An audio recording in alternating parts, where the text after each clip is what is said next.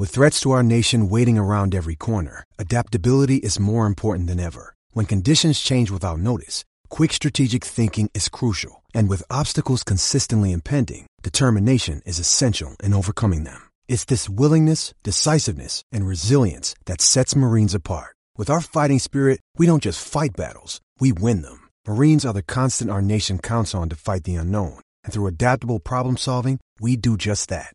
Learn more at marines.com. Another day is here, and you're ready for it. What to wear? Check. Breakfast, lunch, and dinner? Check. Planning for what's next and how to save for it?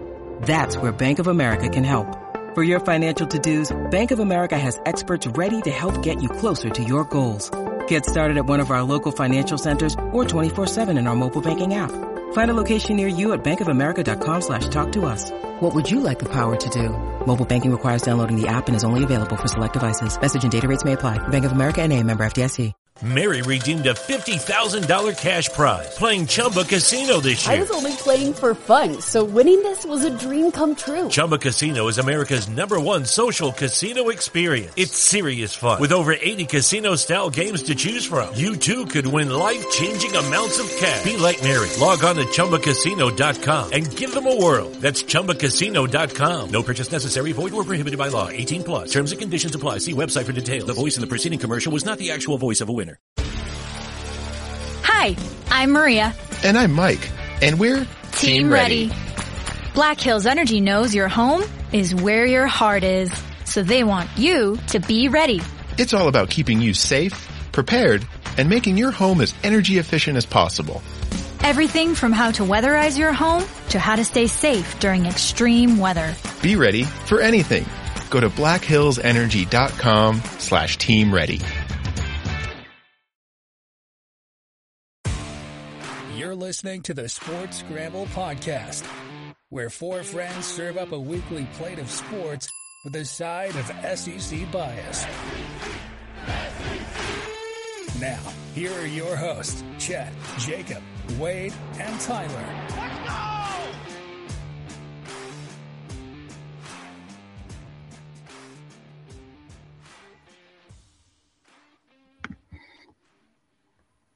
Hello, everyone. You're Welcome back to the Sports Scramble Sports Scramble podcast. Welcome back to the Sports Scramble podcast. Unfamiliar voices back. Chet is not with us tonight. So we have gone to the bullpen and brought in Neil to round out our scramble for tonight. So Neil's back with us. Tyler's here and Wade's here as well. So Wade's sporting that Bengals jersey tonight. That's right. Got that big one against the Chiefs. Yeah, that was a hell of a game. Joe Burrow is that guy. I mean, he just steps it up when the time's right, and you can tell that him and Mahomes have a friendly rivalry going, but a lot of respect between the two, I feel like. And the AFC is just loaded at quarterback if you think about it. I mean, and they're young too. It's not like we're waiting for Tom Brady to retire or something. I mean, everyone has come in the league within the last 5 or 6 years, and they're here to stay. So a lot of talent. Yeah, I mean, a lot of. Speaking of the NFL, I think we're going to start the show with the NFL. We've kind of been on the same track of that for a couple of weeks, so we'll continue right in with it. First opening, you hear big news. There's big news around the NFL, and one tonight. You got Jimmy G is expected to have season-ending surgery on that foot that he broke. So that's pretty detrimental, I think, to this San Francisco 49ers. I mean, who do they go to in this case? Brock Purdy. Brock Purdy. He was a first-round grade like 3 years ago, and he slipped to the Mr. Irrelevant pick, and now he's starting for San Fran wearing number 13. There's no current quarterbacks wearing number 13, so it just kind of fits the bill for him. So whatever happened to the guy that had started the year off this year? Did he get hurt? He also is out for the year. So they've had a bunch of injuries. They put all the confidence in Trey Lance, and then their Jimmy G gets hurt, and now they have to go to Brock Purdy, the Iowa State quarterback. So we'll see how that works out. Yeah, they might be looking at the practice squad around the league and try to find somebody that at least has some starting experience. That or some teams third guy, that have a say a team that's like, for example, Titans, that with their number 3 guys, a decent veteran backup, they could try to go after him, or some of these other veteran third string guys, who teams have taken young quarterbacks recent years who are now on there, who still have their reliant backup could be an option as well. Yeah, I mean, think about it. Trey Lance goes down at the start of the season. His foot goes backwards. And then you got Jimmy G goes down and his foot breaks in half, basically. So they got a lot of foot problems there. They need a foot doctor for the 49ers over there. Yeah, San Fran's having some problems. They've got a decent team this year, though. Surprisingly, the last few years, they've just been hanging out there. And I feel like they wait for the playoffs in order to come on strong. But, yeah, kind of a big loss for the 49ers. Going to the guy who was given a suspension and was due back thanks to Roger Goodell against his old former team and Deshaun Watson had a rough day today, but his defense helped him out with 3 touchdowns. So it looked a little different than what it should have been. That was a wild game. I mean, just so many errors, and it was like 5-3 at the half or something, I think, or 8-5. And a good thing the defense showed up because Deshaun definitely had some rust. He was trying to force everything to Amari Cooper, which I liked for fantasy purposes, but unfortunately everything was behind him or over his head or in the hands of the defenders. I will say that I'm not sure if you were watching the game, but you could hear the boos on TV. Oh yeah, every time they're offense, and it was as somebody I'm an AFC South guy, and I can't see the Texans, so it was fun watching. No matter how much I wanted Houston to win because of Deshaun and that whole mess of an issue, at the same time I couldn't cheer for them. So I was like, at least the defense won them that game. It wasn't Watson that led them to victory there. That's something I feel like most people can accept. Okay, Watson played like crap. The people who are not really fans of him coming back to this, cool, Houston lost. At least he played bad. Yeah, that's the one upside to it. Yeah, that's what they're waiting for, these Houston fans. They're going to boo the ever-living hell out of them. I feel like they just love that he had an awful game against them. But like you mentioned, their defense stepped up in fantasy purposes. They got 31 points. So not a good day for Deshaun, but the Browns were able to pull off because just the Texans are just awful. Yeah, they're tough. I mean, Davis Mills at quarterback doesn't give them very much. They really need to find out what they're going to do. As far as the draft Kyle Allen doesn't give them much either. So they need Bryce Young bad. Mm-hmm. They need somebody. They are on track for the first overall pick, though, being one win. And was it 1-8-1 now, or is it 1-8-9 now? I think 1-9-1. Yeah. I couldn't quite remember if it was 8 losses or 9 at this point. Man, and staying in the AFC here, Lamar goes down with an injury. He's due back, though. I think he's going to be questionable, for quite some time, but I think he'll still be able to come back before the end of the season. For the Ravens, a lot of talk. I know we talked about it on the show here about, the AFC North being a really key piece for the playoffs. And, the AFC North has kind of been dominated by that wild card spot the last couple of years. And it seems like the AFC East is kind of taken over in that regard. But, the Ravens seem like they're the only team alive in the AFC North with the pulse. Until today. Yeah, until today, Joey B and the Bengals said not so fast, my friend. But I agree with you. It took them a while to get warmed up, and I think the Bengals might still finish a game behind the Ravens, although the Lamar injury does kind of complicate it. But the Bengals looked the part today, but it took them a while.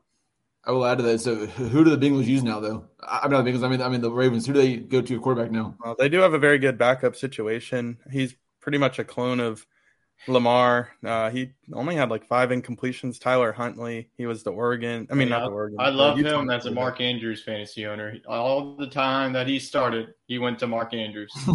And he did fill in a little bit last year. This kind of happened to the Ravens last year, but as Jacob was saying, they've looked really good, so you hope that they can continue.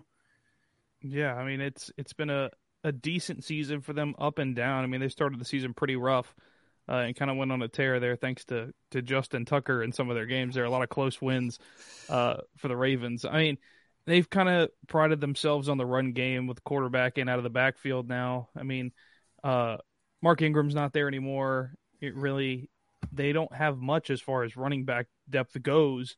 Other than your quarterback with Lamar Jackson. So, I mean, I think the pass game will be big for them the rest of the season. They're going to have to be able to throw the football. Well, that's another thing. Like, their receivers aren't that great anymore because Rashad Bateman's out for the year, and now you have to go with Devin Duvernay as your wide receiver one. So I feel like if you're the Baltimore Ravens, wherever you land in the draft, it has to be wide receiver. I mean, I feel like Jackson Smith and Jigba, that's a guy that had a first-round grade, and we haven't even seen him at all this year at times. So maybe he falls down into the teens, and you can fall down to Baltimore to fill in the slot because – you can't just throw to your tight end every time. I mean, the defenses are just going to continue to pile it on him. I mean, Mark Andrews only had like 50 yards today in the Ravens game. So there's only so much, that Devin Duvernay and Andrews can do. And now that Lamar Jackson's probably going to be out for the next couple of weeks, what do they do? Because they don't have a reliable running back either, with Dobbins being out. And so now you have to rely on Latavius Murray, who's had experience, with Denver and with New Orleans, but I don't know. You just can't be a bell cow guy if you're getting nearing 30. So I don't know. The Ravens are going to have to find something on offense, but their defense, I feel like even through the stretch, is going to keep them in ball games. It seems like running backs have been the whole problem this year, really. I mean, yeah. I think I speak for all of us as far as fantasy goes. Running backs have been an issue as far as point production, injuries. I mean, I've got 2 current running backs on the IR right now with my fantasy team, and I just can't get anybody to produce any points. Yeah, I got a steer today with Kenneth Walker going down, so we'll see if that's severe injury or not. If it's not, if it is, then I'm going to have to go with Tony Pollard the rest of the way. I mean, but he's been pretty solid this year, though. I mean, the Cowboys kind of figured out with Pollard. I'm going to add to that. I just hate that, they're just keep feeding Zeke, and Tony Pollard's definitely the better running back as a whole. But I was going to add to that comment, though. I mean, look at Derrick Henry. The man is a beast of running back. At one point, he was on track for another 2,000-yard season. In the last 3 weeks, he's been lucky to get 100 yards. It's like teams have and he's been that prolific back that when he's been healthy, he's been able to put up 150, 200-yard games. They're all normal for him. The last 3 weeks, he's been struggling to get 100 yards. It's just interesting, as y'all were saying, like running backs this year is not the case. Like teams are just pass games working. It's weird. Yeah, it's kind of a dark throw. I mean, you're getting a lot of. I feel like receivers aren't stretching the field as much anymore, and you're getting a lot of little out routes and stuff, crossing patterns, slants, and it kind of fills in for the run game in a way. A lot of yards after the catch I've been seeing. Yeah, and moving to some of our games today, we'll work our way around the scramble with it. But your guys' biggest surprise, biggest game of the day, I guess, of the weekend, including Thursday's game and the game coming up tomorrow. We'll have to wait and see. But as of the games that have been played, what's y'all's biggest surprise and biggest game of the weekend? Lions Jags. That game was that was a good game. I'm a big fan of the coach at Detroit, and that game was of the morning games. He was the only high scoring offensive powerhouse game. And who would have thought Lions Jags was going to be that game for the morning, at least. Yeah, I didn't see it being a 40-point game for Detroit. I mean, they've had some good games like that though with Jared Goff slinging it. He did get Jamison Williams back, and then it seems like DeAndre Swift's finally healthy. So that team, with as bad as Green Bay is, I mean, they could steal a few divisional wins. They could be an outside shot in at a wild card, which would be pretty crazy. And I'm going to add to that, though, that Ra or whatever, or Rana St. Thomas Brown. Or St. Brown, that guy, he's been good all year. I've noticed he's been the anchor to that team's wide receiver core. I know he's a younger guy, but he's been just dominating for them on the outside. And it's been fun. It's kind of fun to see the catches. He's made some crazy catches in some of those games. Even when they've lost, he's been consistently good for wide receiver for them. It's been kind of fun to see for a team that's been notoriously bad and people give crap to. But watching their coach and watching him play makes it fun to watch. Yeah, absolutely. He's really talented, kind of underlooked, last year with Jamar Chase taking off, and then Justin Jefferson as a second-year player last year. They kind of overshadowed what he did, but, I mean, Detroit's got a really talented wide receiver. I I kind of doubted him and his abilities going into the season because they drafted Jamison Williams so high, but I think they were kind of taking the approach that we saw the Bengals and the Jets and some of these other teams take, where they want to load up on young wide receiver talent and just kind of redo the whole corps. So he'll be around for a long time, and he's super talented. Yeah, I mean, it was a risk, but I mean, he's going to, in the next 5 years, he's going to be that wide receiver rookie class that you look back. Olave is doing good for the Saints, but I feel like in Jameson Williams, we're going to look back in 5 years that Jameson Williams is going to be the best wide receiver coming out of that class. So it was worth the risk. My surprise pick was the Ravens and the Broncos at first, but when I read about Lamar Jackson, I was like, oh, that makes sense. So yeah, I agree with Neil. 40-14 victory for the Lions. I saw a Lions win coming, but if you would have told me that they would have put up 40 points on the Jaguars and also hold Trevor Lawrence in that offense to 14, I would think that you were joking. But yeah, that offense is legit. It's a young offense, so I think that this Lions team, give them a year or two. I mean, they're not even out of the playoff race as it is right now. It just has wide open as the NFC has been this year. So don't count out Detroit making the playoffs this year. All right. I got to kick it out west. Y'all are focusing on the East. Okay. I got to say, I was surprised that at this point in the season, the LA Chargers aren't finding ways to win close games. I mean, you're making me a lot of talent.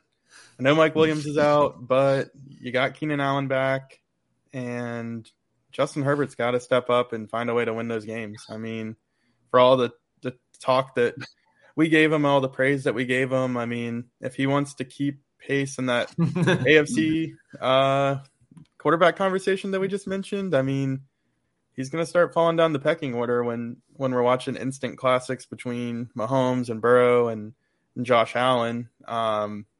He's got to be able to challenge those guys, and I just don't think that he's got the team to do it. And I was surprised that they lost to the Raiders because the Raiders are real banged up. Of course, they have Devontae Adams, and he's balling, but still pretty ugly loss there, and I think it has them on the outside looking in for the playoffs. Yeah, it just seems to me like, having Justin Herbert on my fantasy team every week, it's a coin flip. Is he actually going to show up, or is he going to continue to hand the ball off to Austin Eckler and call it a day? It just seems like Herbert's hesitant in throwing the football. It just doesn't seem right, and I don't know what it is, but he just looks uncomfortable in the backfield.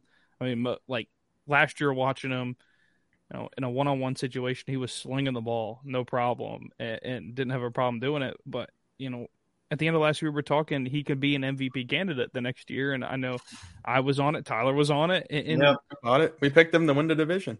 Yeah, I picked him to win the Super Bowl. And probably the worst one out of the four. But, yeah, I mean, there's just no sense of confidence in this Chargers team. I mean, they have the talent on both sides of the ball, but you're losing games that you shouldn't lose. I mean, the Raiders defense isn't the best, and the real weapons you have with Keenan Allen coming back. I know that Mike Williams wasn't active in this game, but you got a guy in the backfield, Austin Eckler. He's consistent. Hand the ball off to him if Justin Herbert isn't on. But their defense just has been awful. I drafted them in the beginning of the year in fantasy, thinking they're going to be this breakout with Khalil Mack, J.C. Jackson, Derwin James, but nope, same old Chargers. I mean, but I'll add to that, though, in that game, Derek Carr has been playing terrible the last few weeks, and it's been blowing my mind that the whole, thing with Devontae Adams going there to play with Carr, that was a big factor in that, then how bad Carr is playing, with the talk of them cutting it at the end of the year to free up cap space. That makes today's game even more questionable. Like, how are you losing to the Raiders like that? Yeah. A lot of question marks that need to be answered in LA. Absolutely. A lot of question marks out west in general. They need to be answered.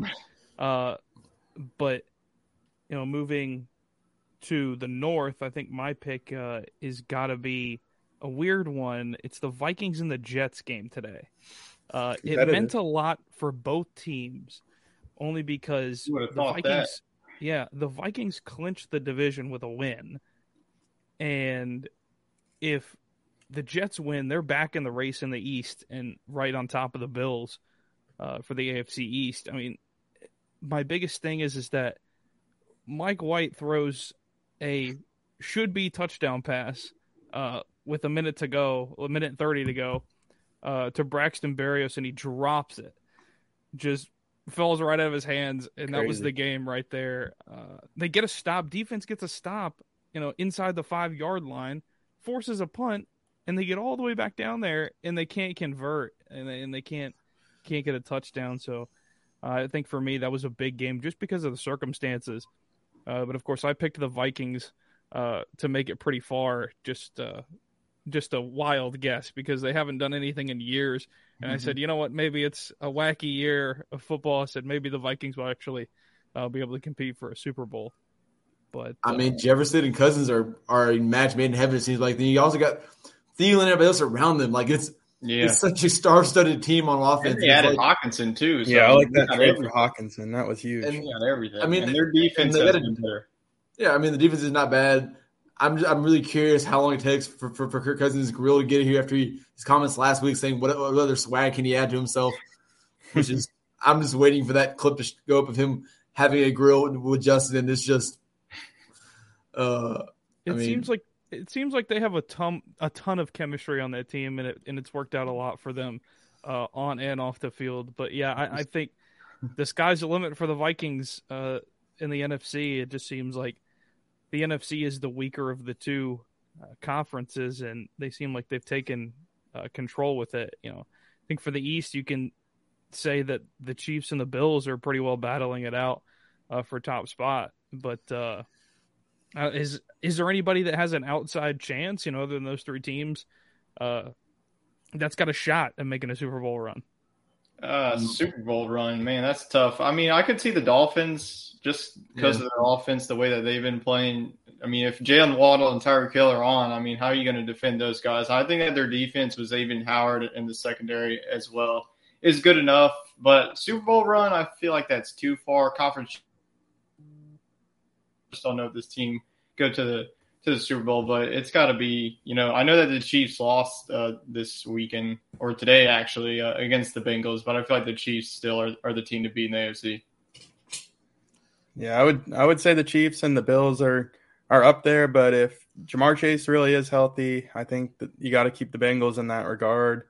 And then if Lamar can get back before the playoffs, if he's making his debut in the wild card round, I don't like the look for them, but if he can get back, with a week or two left in the regular season, then I think that team can also contend. I mean, really, they need to just throw a few of those AFC teams over to the NFC because after the Garoppolo news, I mean, the NFC is just not looking too hot. I thought that the 49ers could end up challenging the Eagles, but Jalen Hurts is throwing the ball now, and they're healthy, and the 49ers just had a huge blow. Yeah, it's just looking like a Vikings-Eagles NFC Championship the way it's going. Yeah, it seems really a match made in heaven there between those two teams, and A.J. Brown has really hit it off with Jalen Hurts in that Eagles offense. But of course, that's enough of NFL. We got 20 minutes of NFL talk, and on to the fun stuff of the weekend, and that is college football. Some crazy games as to be expected this weekend, and it all starts on a Friday night game with Utah and USC. Utah gets the win, big win, over USC, 47-24, outscoring them after USC scores their last touchdown. Utah goes on a 44-7 run to finish out the game. Insane. That's wild. Does it speak to the fact that I guess Utah just has their number, or is it USC is not the team, not the best team that everybody was like, oh, USC's the team in the Pac-12, and they're a lock for the playoff? I think that it's both, that Utah is a damn good football team, that they have USC's number. I mean, they beat them 42-41 at their place, and now this just has like the Oregon vibes of last year. Whenever Utah swept Oregon, it was close the first game, and then Utah blew the doors off of them. But Cam Rising, I know that, Jacob, I listened to our preseason show just to see, how either good our picks were or bad our picks were. And you had Cam Rising in the Heisman discussion, but I mean, Utah is a team that I'm just wondering, like, if they don't lose to Florida in the home opener, like, is this in the road opener in Gainesville, like, this Utah team could be knocking on the door of the playoff. But Utah just showed on Friday night what they're capable of. I mean, their defense can just shut you down. Caleb Williams, I know, had all the Heisman hype. I mean, USC controlled the start of this game, like you mentioned. They were up 17-7. I was like, well, this is just looking like Pee Wee football. And then Utah and Kyle Whittingham. I think Kyle Whittingham is like a coach that no one talks about and no one gives enough credit to, because he's been at Utah for 18 years. Most of these coaches are like, oh, I'm out of here. I'm going to a better and bigger program. No. Kyle Whittingham is building up what Utah. I mean, Utah has definitely been a program that I respected. I've been on the Utah train for 2 years, and I'm not hopping off anytime soon. As this, what a win it was for Utah and create some chaos for the committee as USC got bumped out. Yeah, I mean, you talking about Kyle Whittingham. Fun fact is that Urban Meyer hired him, 18 years ago, to be his offensive coordinator there, in Utah. And ultimately has taken over as head coach and arguably is second in line for coach of the year with what's happened. I think Sonny Dykes is there in the conversation for coach of the year.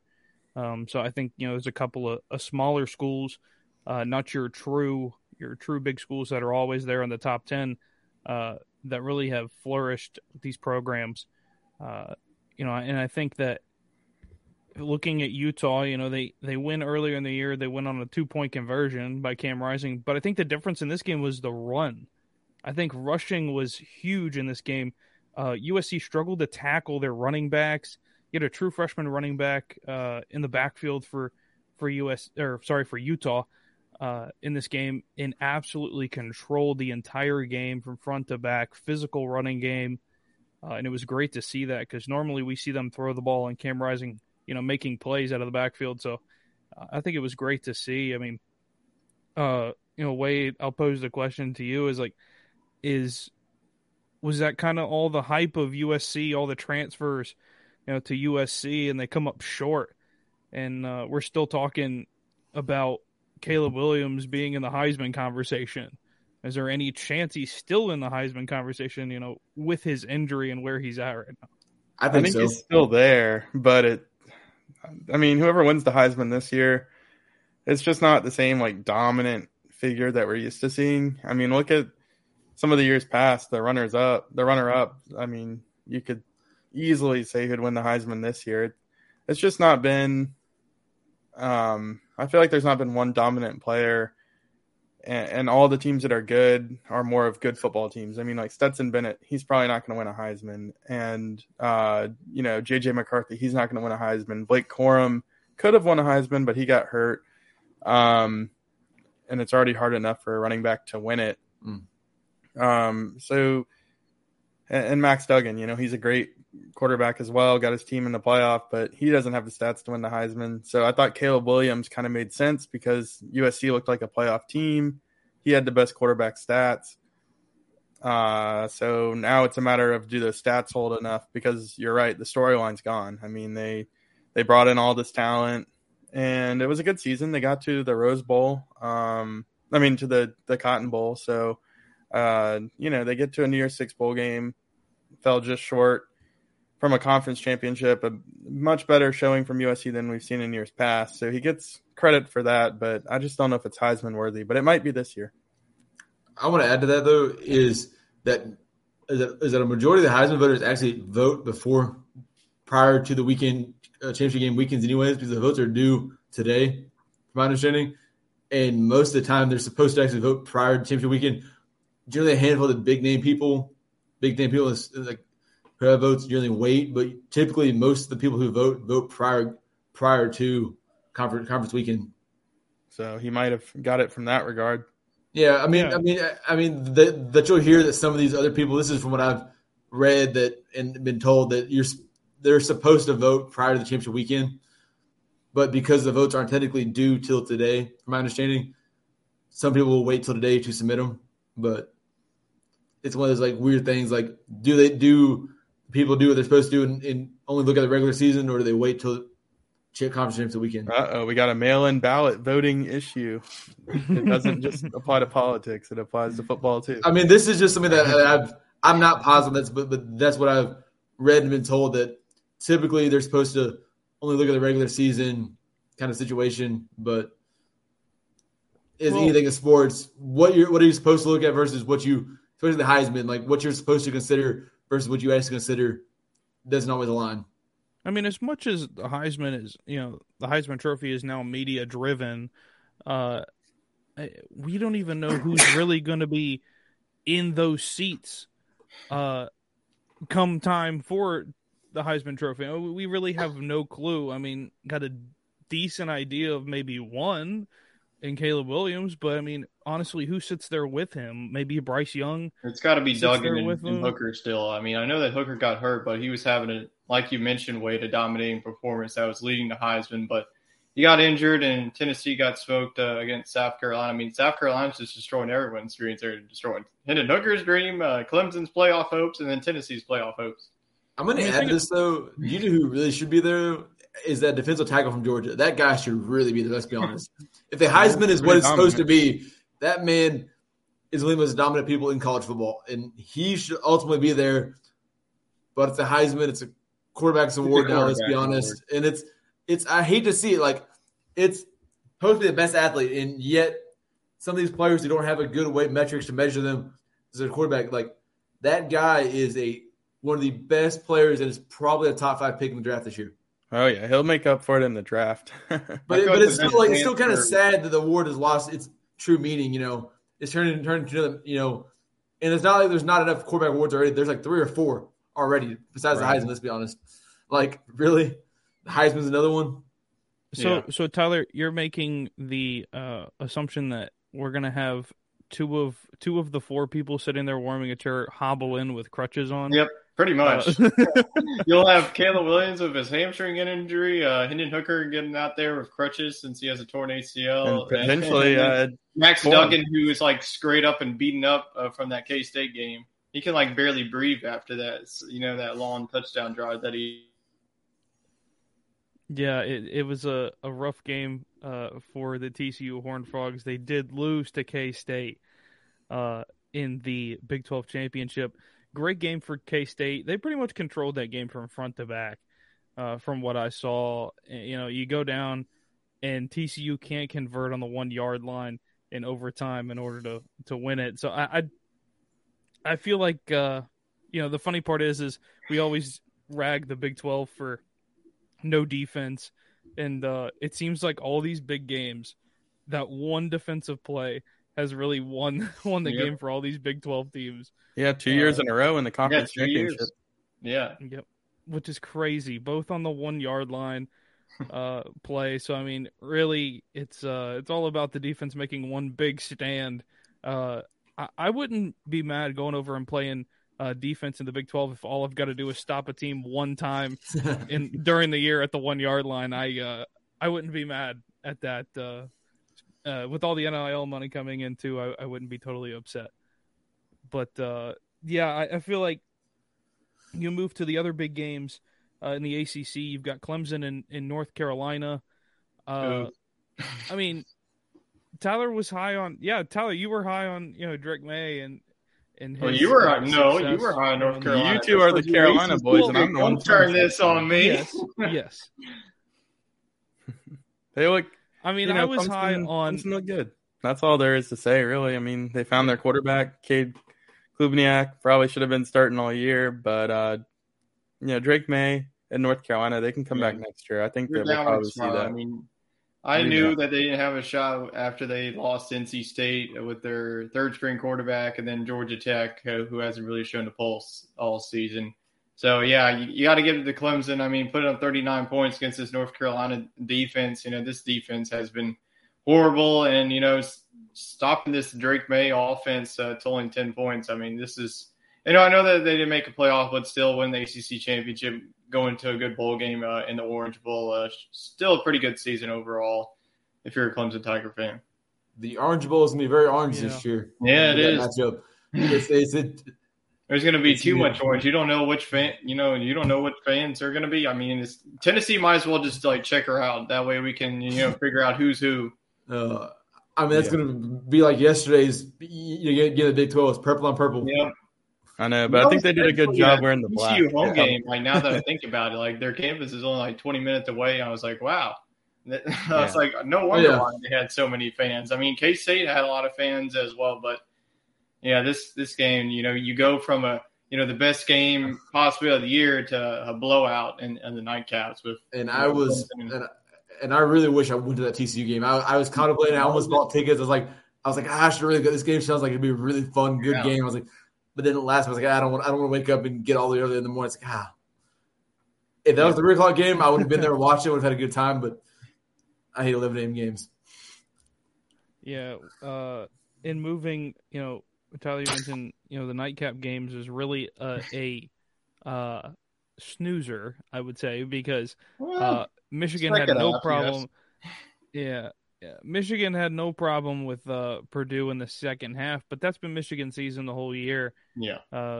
They've really had it close to the half with a lot of teams who have been down at the half with some teams, and in the second half they just turn it on and blow the doors off of people. And I think I don't think J.J. McCarthy is necessarily a Heisman Trophy candidate this season. I just think it's too early in his career in order for us to talk about that. Maybe in a couple of years, if with the continued success, maybe he could be a Heisman Trophy candidate. But I think that the biggest thing for Michigan is that they were still able to run the football in this game, and that was my biggest question mark, was being able to run the football. And Purdue's defense played okay, for 3 quarters, and I figured it would be the toughest test for Michigan this year. I mean, looking back at the Ohio State game, I thought this would be the toughest because Purdue's really been the giant killer, and their head coach is 3-0 against top 5 teams playing against them the last few years. So I think that if anybody was going to beat Michigan, it was Purdue. So they kept it close for a half at least. But after that, it was all Donovan Edwards running the football. But I mean, we want to give like Blake Corum all the Heisman hype, but I feel like this Michigan offensive line is the best in the country. I mean, you can put anyone there in the backfield and they can have a field day. Just look at what Donovan Edwards did. So I think that Edwards, if you're a Michigan fan, you got to feel confident of him in your first matchup against TCU in the college football playoff. But yeah, Purdue gave us a hope in the first half, and then Michigan ran away with it like we all assumed. So they were able to cover in the end and the 20 points. But we'll see if Michigan can make a run for the national title. Yeah, and for the final conference championship game, I know y'all don't want to talk about it, but I'm going to sit back and listen to this because I don't know how long y'all are going to talk about it. Probably not too long, but I'll sit back and listen to it. But Georgia and LSU, I wasn't able to watch the game, but y'all's thoughts on it, thoughts on the season from both teams as well. I'm going to lead off by saying there were 2 plays that really kind of broke LSU's back in the game. I feel like if it wasn't, it was the insane box special teams, which is the story of LSU football this year. Special teams woes, the business in the butt killed us all year. And that play, our players not knowing how to react to it, like really that happened again in the biggest game of the year for us, and we're still making mistakes on special teams. A bad snap. And a horrible, kick, and then not knowing what to do. Yeah, it was like a trifecta right there. And then, go ahead, Tyler. Sorry. I'll keep it short and sweet. I mean, I didn't expect LSU to really keep it close against Georgia, but if you would have told me we put up 30 points and lose by 20, I mean, that just tells how our defense has been playing the past 2 weeks. I mean, giving up 38 points to Texas A&M offense that really hasn't shown a pulse all year. I mean, they only scored 10 points against Auburn. Has struggled in some games as well. I mean, UMass, they only put up 21. And now Georgia puts up a 50-burger on you because they went for a 2-point conversion for some reason. I don't know why. But I guess they're going for the 50-burger, so you can't really trust them. But, yeah, Jaden Daniels, the question was his health going into this one? He got tackled a couple times. And I mean, they were down 42-17 at that rate. They're like, all right, let's give Garrett Nussmeier a try. I mean, Nuss looked pretty damn good to me. I mean, except for his interception that he thrown, he has to clean up the interceptions. But if he can clean up, the turnover rate, I feel like, Nuss could be the next man in line, especially if Jane Daniels goes pro. But to be honest with you, I feel like Daniels is going to be back next year. I feel like he can just improve his draft stock at least one more year with his team. Another play the other play I was going to mention earlier was that insane interception that Georgia got off of Besh's helmet. Like, if you haven't seen that play, Jacob, look it up. It is smoke and mirrors, man. I keep watching it. I still don't see the pick. Like the football guys from Georgia. It definitely bounced off his helmet, and it's just a play. Like, Jacob, you said you weren't able to watch the game. Look up. Just watch that play. It's crazy. Look at that play. Mm-hmm. It's one that, like I said, there's two plays to me that broke our back. That's just demoralizing to have that happen to you. And I love Besh. He's a great dude. He's one of the guys who I got really close with in the spring, which I was not really trying to get close with any of the young guys, really, because I was getting ready to leave. But he was one of those guys that he's such a good dude, and he's been having so many good games this year. And, like, I hate it for a guy to be involved in something like that, It's just, it's like really anybody except for Besh. Like, really. Yeah, I agree, Neil. That play, I mean, LSU had climbed back in it. They shook off the field goal, which I'll admit I didn't know that was the rule. I thought it could only be returned if it didn't pass the line of scrimmage. The ball has to stop for it to be dead, so it was still moving at the time. But I'll add just one more thing. I mean, LSU fans probably had a sense of hope before that happened, and then they could have been up 3-0, and then they were down 7-0, and then Keyshawn Butte gets a big touchdown, 7-7. But after that, it was all Georgia. But really, the one thing I noticed was that was like the least amount of LSU fans I've ever seen travel for SEC championship. Hard to get those tickets. They didn't you have to. I guess they just knew that we didn't stand a chance, especially after losing A&M last week. But that was at least like 90-10 split for Georgia LSU fans. Georgia's going to price people out of it with it being in their backyard. What do y'all think about the idea of cycling it around? Like when Nashville gets their new stadium. I mean, New Orleans. I'm going to add this to you. This is something that SEC people, I believe that, and this is, and don't want me saying this is me being a homer, but go ahead. It makes too much sense. Every SEC championship game should be in Nashville. It's the most central location for the entirety of the conference. I'm okay with that. Oklahoma and Texas. And I'm saying, especially though, because once the new Titan Stadium's done, perfect. You have a good baseball park at First Tennessee Park where the Sounds play. Yes, Hoover, whatever. No, I'm good with ditching that. And then basketball and everything else, you can either use Bridgestone or the new Titan Stadium. Both of them are good indoor stadiums. I mean, especially for the basketball, they already do the women's tournament. I believe is there every year now at Bridgestone. They've played the men's there. Yeah, they do. South Carolina? Yeah, Greenville. I mean, but it's one of the things where they've been Nashville's hosted that kind of stuff. It's a city that fans will want to go to. Yeah, it's something that is going to get people to travel to, like, SEC championship, football. Fans will, both families are going to want to go there, spend the whole weekend. It just makes sense, and it's more centrally located for everybody. There's the airport is about to be expanded. It's in the process of being made bigger, easier travel, which I'm dreading going through there in 2 weeks to go home for Christmas and stuff. But the airport's bigger, nicer. Yes, there's no Atlanta, but still there's flights easy to get to from everywhere in the conference. It makes too much sense, and I'm like, especially with football, getting football there, everything there, because you're at that point. Because think about when Texas and Oklahoma join, how far away is Atlanta for everything? That's an additional 4 hours from Nashville. Yeah.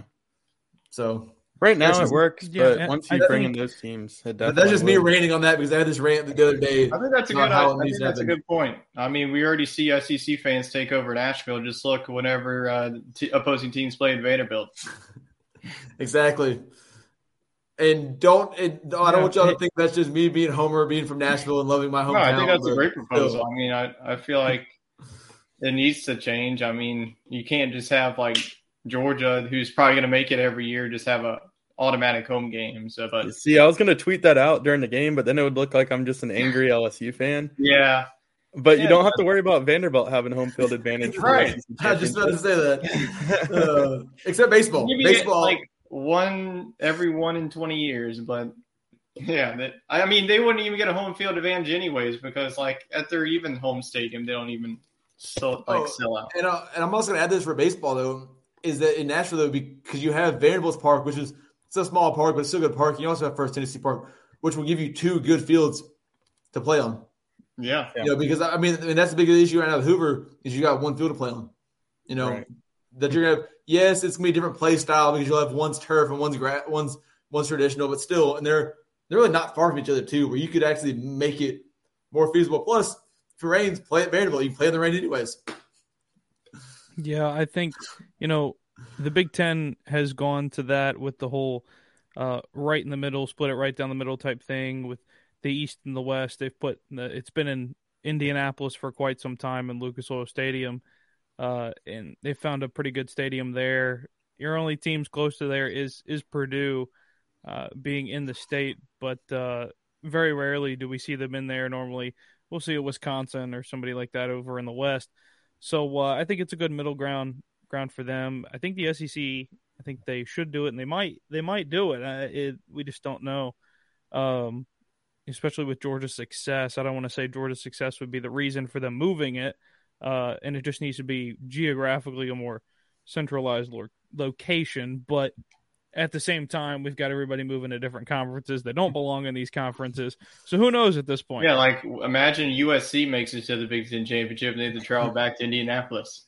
I just like the idea of rotating it, like give an economic boost to your different markets within the conference and give South Carolina fans a taste of Houston and give Oklahoma fans a taste of New Orleans and Louisiana fans a taste of Nashville and Atlanta, just kind of like it's a cool region, highlight the cities. You got a few NFL teams. Yeah. I mean, but then it's not predetermined, But you got to do it as a dome, though. I mean, and there's only really 3 domes in the South. Really 4 right now. It's only 4 at the moment.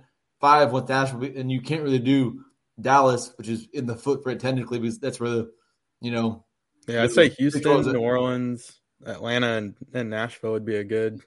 Yeah. Pretty good. But even Houston's really stretching the footprint, though.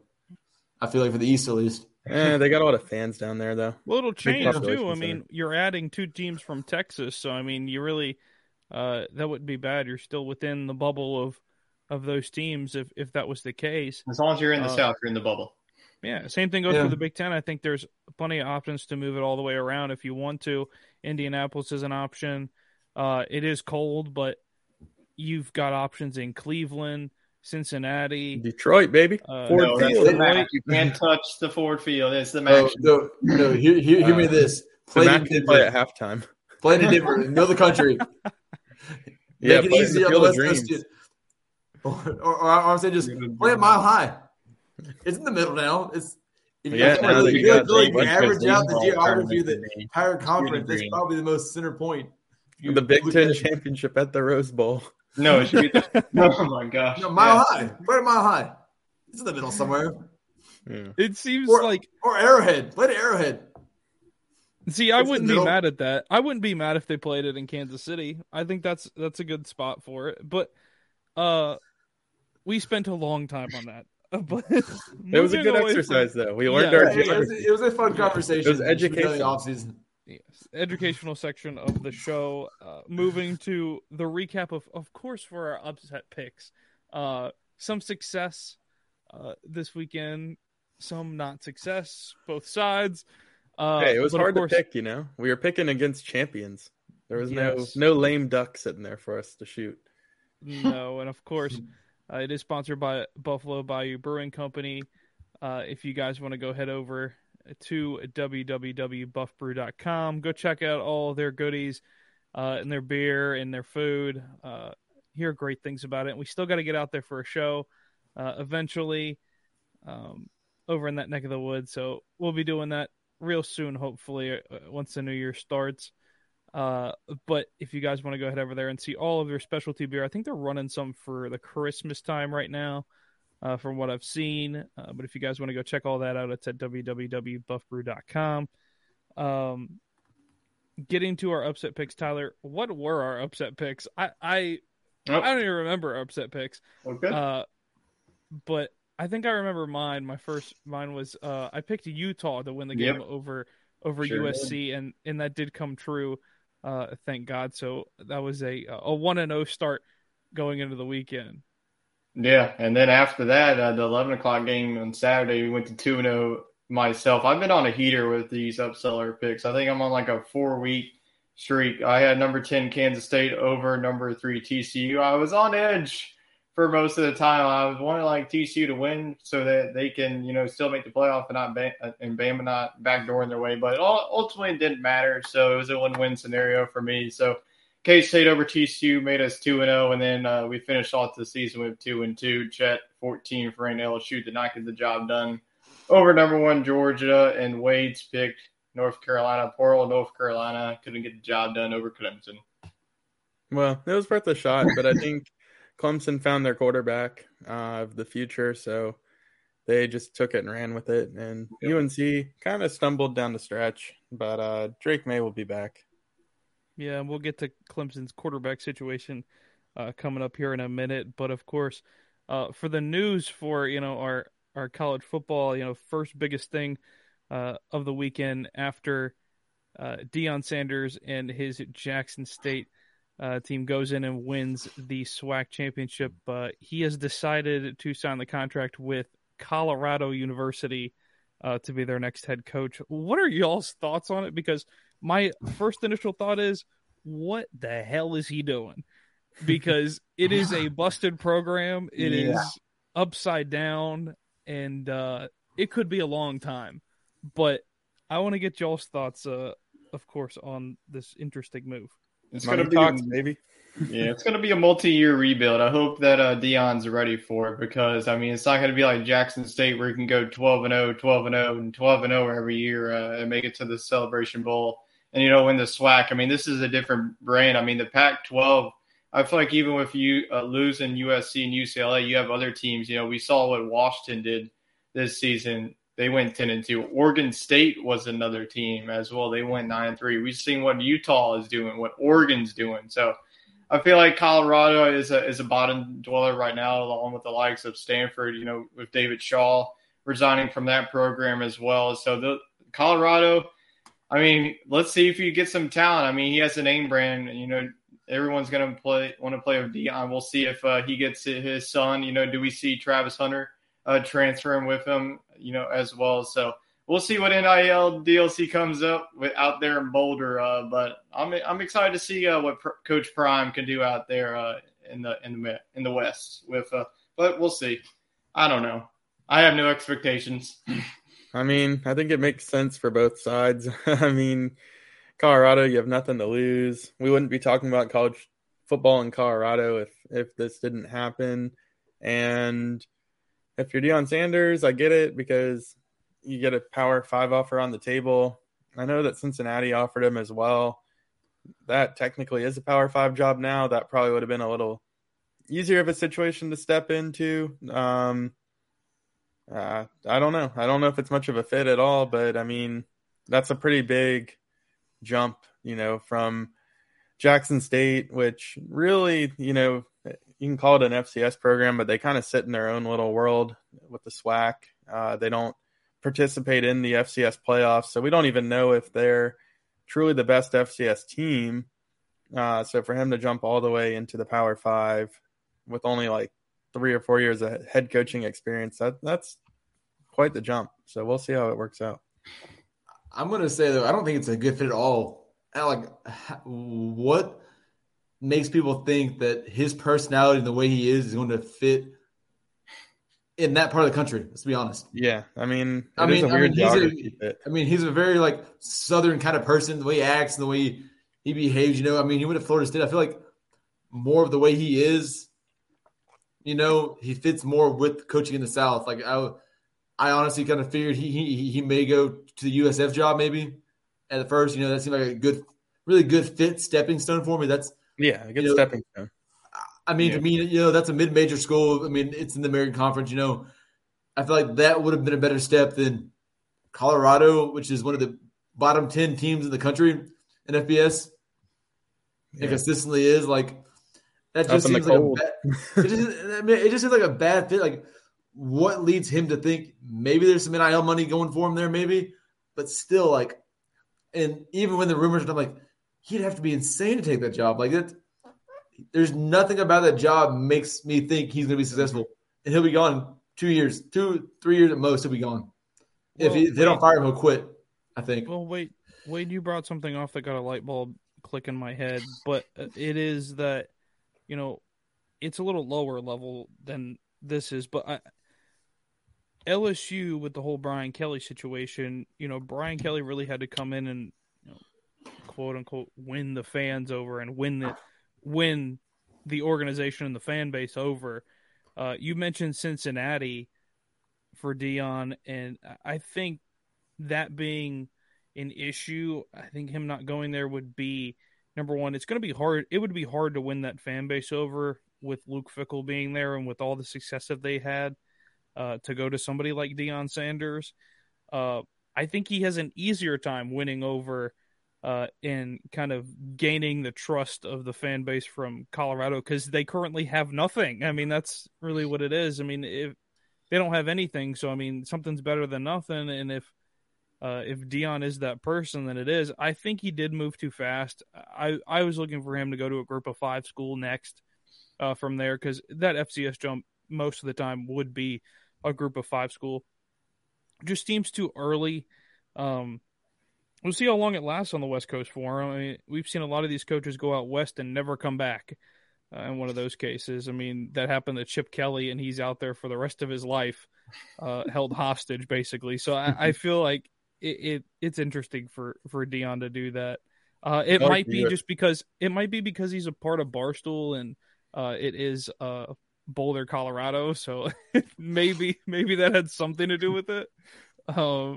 But it seems like Deion is going to find a new home, and I watched a couple of the videos that Colorado put out there, like their hype stuff for Deion and everything else. It's pretty second rate. It was pretty weird. I think the USF job would have made the most sense, like Neil said. I think that would have been a good stepping stone. You got the Florida connection, and then when the Florida job or Florida State or Miami job opens up in the near future, then you jump on that. But he's going to have a hard time proving that he's worth another Power 5 job, in my opinion, based on the success or the lack of that he'll have at Colorado. But you never know, though. He could go there and pull off the miracle. The conference does allow you to go from top to bottom pretty quickly. I mean, look at Washington State and Oregon State. Those are two teams playing for bowl games. USC, to be honest. Yeah, and USC climbed up quickly again. So let's look at Tulane. 2-10 last year, and all of a sudden they flipped the script and gone 10-2. I mean, that's another program there. They're not a Power 5, but they're still a pretty good program that's gone up quite a bit. Chet said he's in our comments tonight, even though he's not here. He said, just watch Deion intro to the team. He said, made a very interesting impression telling players to transfer to make room for his guys. I was going to bring that up with that. Are we going to see a lot of his Jackson State transfers follow him and all get on the Greyhound bus and all go out together to Colorado? I think more transfer portal players, like guys that he wants to bring in. I'm going to ask this. Bold of Deion to already get the NCAA on his back day one.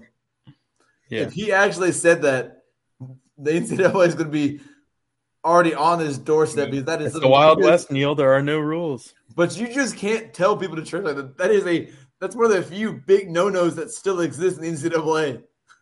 Yeah, because they're supposed to have their scholarship guaranteed and to graduate, and because we got to preserve academics and all that.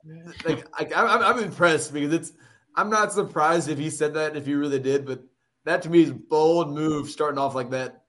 If he's serious about the job, he will not bring more than 3 Jackson State players with him. I mean, as big of a jump as we talked about it from a coach to go up there, think about the players. I mean, he brought in some talent. Travis Hunter, he could go start at Colorado, sure. Maybe his son, Shedeur Sanders, he could probably start at Colorado because they don't have anything. But beyond that, there's just a different kind of player that you need to compete at the Power 5 level. And if he wants to have success, he doesn't need to play favorites. He doesn't need to bring in his friends.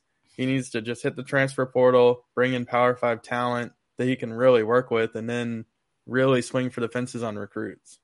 Okay, so Chet is This makes elaborating more sense. on his statement yeah. there. This makes more sense now. He said it was more of if you aren't here to buy into the plan, then you better transfer because I've got guys who can fill in. I can. That sounds a little better there. It's more of he doesn't want guys to just get up and leave because of it being Deion Sanders. And I think a lot of the hype, and this might be the thought with some of the players just trying to get inside of their minds for a second, being that it's going to be more than about me and about the team and the program. It's going to be more about Deion Sanders and his success. And some guys might not be along for the ride in that situation. Some people weren't along for the ride in that situation in Jackson State, and they dipped. So I think. But also at the same time, though, but every new coach says that to his team, like, "Hey, that you better buy into my system." I mean, look at what has been publicly said about Brian Kelly at LSU. The way he's been very vocal about getting guys into his spine, his system. That's exactly what every coach does. Every coach comes in, especially with teams that have had major disciplinary and leadership issues. Yeah, that's pretty. If that's more how he said it, then it's not that big of a deal. Then it's more normal. Yeah, and I think the last thing on Deion is that I will be very upset if Deion does not ride Ralphie the Buffalo into the stadium on the first home game. I will be very upset. Ralphie the Buffalo some ice. Is he gonna get Ralphie a grill? Yeah, he's gonna ice out the Buffalo. Ice out the Buffalo running out there. Guys, they need a new stadium. He's got to get on that. Maybe they just brought him in to pitch and talk to boosters and get a new stadium, because that thing, they showed an overhead shot in that very lackluster hype video that Jacob mentioned, and it kind of looks like it's falling apart. It is, yeah. It is a very old stadium. Yeah, it's sitting on the fault line currently. We need to ask Ryan about it. To be honest with you, he's probably more than any of us would. Yeah, Ryan would definitely, and I'm curious his take on this whole thing as a Colorado alumni. Let's see what he. I might need to text him to see what he has to say about it all. He might go out there for some games. He might. But with the whole coaching carousel already started and moving around as usual, so has the transfer portal, with a lot of interesting people moving around. Drew Pine is now in the transfer portal as well. DJU decided he's going to the transfer portal based on the success. Is that official? Yep. Yes. Oh, shoot. Okay. Wow. Based on the success. One day later. Where does he go? Coastal Carolina. Hold on. Can I make one more comment about Deion before I forget? Sure. And it ties into your transfer portal thing. I was just scrolling on TikTok on my For You page, and one of Deion's players at Jackson State declared for the transfer portal in a TikTok. Like 2 hours before. Is that going to be the new thing of guys just, hey, the next commit, like the commitment videos and the transfer portal videos are all going to be on TikTok now. Everybody join my TikTok. Everybody join my TikTok live so I can declare where I'm playing. It wasn't even Power that. 5 football. He used a sound, like one of those trending like filters and sounds, and it was like him floating away on a boat, and he's like me floating on my way to the transfer portal. It's like, dude, that's funny. That's pretty good. He hadn't even officially announced the job yet. But anyways, yes, a lot of people in the transfer portal in this new age of football. Yeah, you got basically three main quarterbacks, mentioned two, and the third one being Graham Mertz from Wisconsin is transferred. Tyler had an interesting take that Drew Pine would be the next quarterback for Wisconsin. Yep. Based on the move that they've made. He just looks like a prototypical Wisconsin quarterback to begin with. He does seem like one. Might be a little bit of a collusion effort there between Fickle and Pine, because why would Pine enter the portal that quickly, Yep. And there's one other, thing with being in the Big Ten with Iowa. I think that they're going to have to get a transfer quarterback. They already got one. I think they got your boy. McNamara. Your boy. They did. That's right. They did. Will they actually be able to score a touchdown now? Dang, he committed to them before they even played for the Big Ten championship. Yeah, that's rough. I mean, that's when you know that your He at time least is could have up. stuck around and possibly got a ring and then dipped. And on Something I that want to note, I want to ask you this string- though about Go this ahead. whole portal thing. If your coach leaves, do you have any issue with players leaving that program? No, because college is a short period of time, and these guys got a small opportunity to make something for themselves. So I get where a lot of this comes from, but I think a lot of them jump ship too early. I mean, you also only need one good season of college football to get drafted in the top 5. We've seen it. Mm-hmm. So yeah, I mean, I've just always been on that Levis? from the start about like people who commit and the coach who gets fired and whatnot. I've always been like, shoot, that you go to a school because the coach and the scheme they run. Like I've always been like, oh, cool, coach leaves. I don't expect you to stick around. You know, that makes too much sense. You know, like I don't. And I've talked to people who are like, oh no, they go to that school for the school, not the team. And I'm like, what? No. I could see it both ways, but I mean, I don't fault the guys. But on that, kind of to your point, the third string quarterback in a lot of these situations is one of the most important people on the team, because not only do you have guys that will transfer before the season's even over, you have other guys like UCF's quarterback. Their backup said that he wasn't going to play in their conference championship game because it would burn his red shirt. And it's like, your job at that point is to be the backup quarterback. Like, sorry, that did it last year.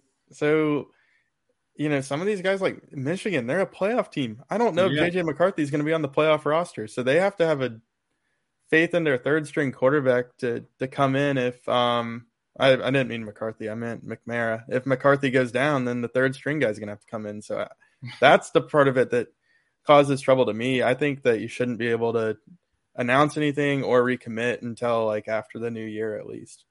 Wait, there was one exception to what you said about a player, you know, having, you know, that one season and being pretty much a first round pick. He had an okay year with Penn State, an okay year with Kentucky. Can you guess this player? And he's still getting top 5.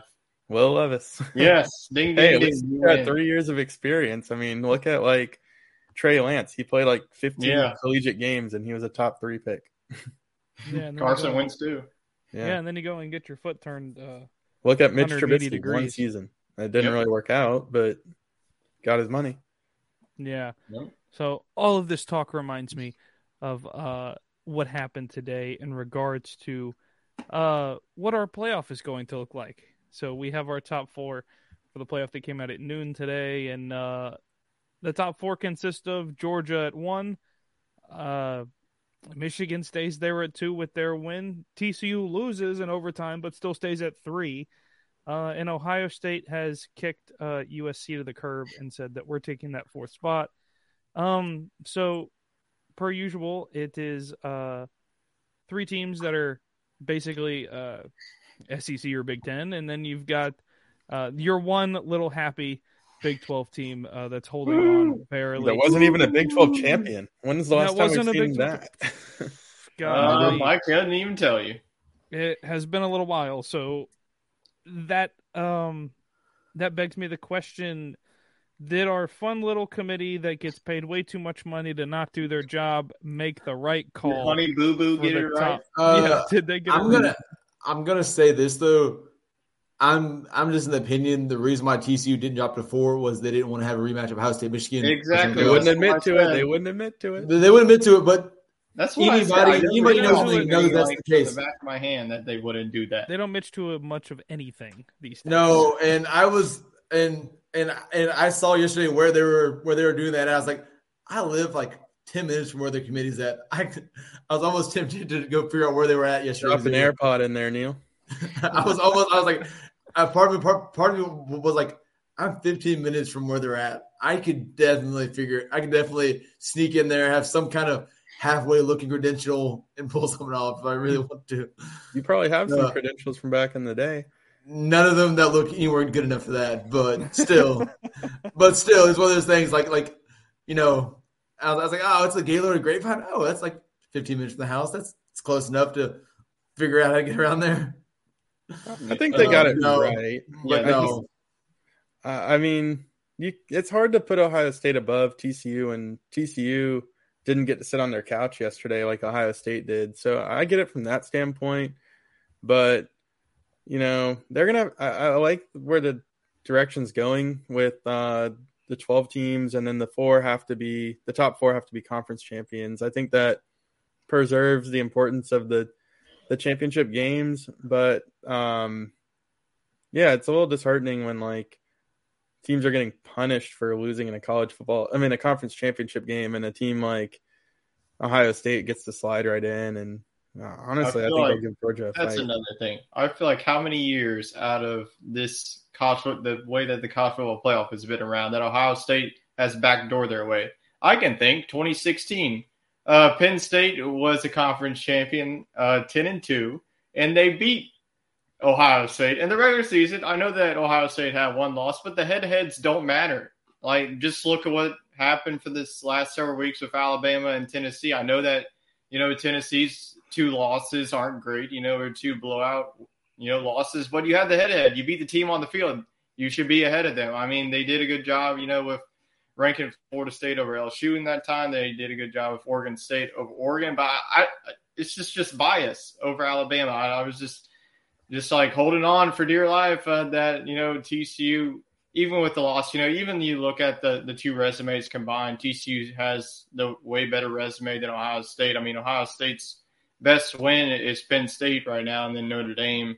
But TCU already had 5 top 25 wins on their resume. But, I mean, if they would have got blown out, sure, you could have put Alabama and Tennessee in the discussion. But they only lost pretty much on not getting a single yard. So you can't really fault them in that. And I definitely get why they kept them there to avoid the matchup, because that would also do a disheartening on Michigan. So they'll give them TCU, and Georgia gets Ohio State. So I think the playoff committee did it right. I mean, for once, we'll get 2 Big Ten teams in here. So Mr. Big Ten himself can root on his fellow Big Ten comrades.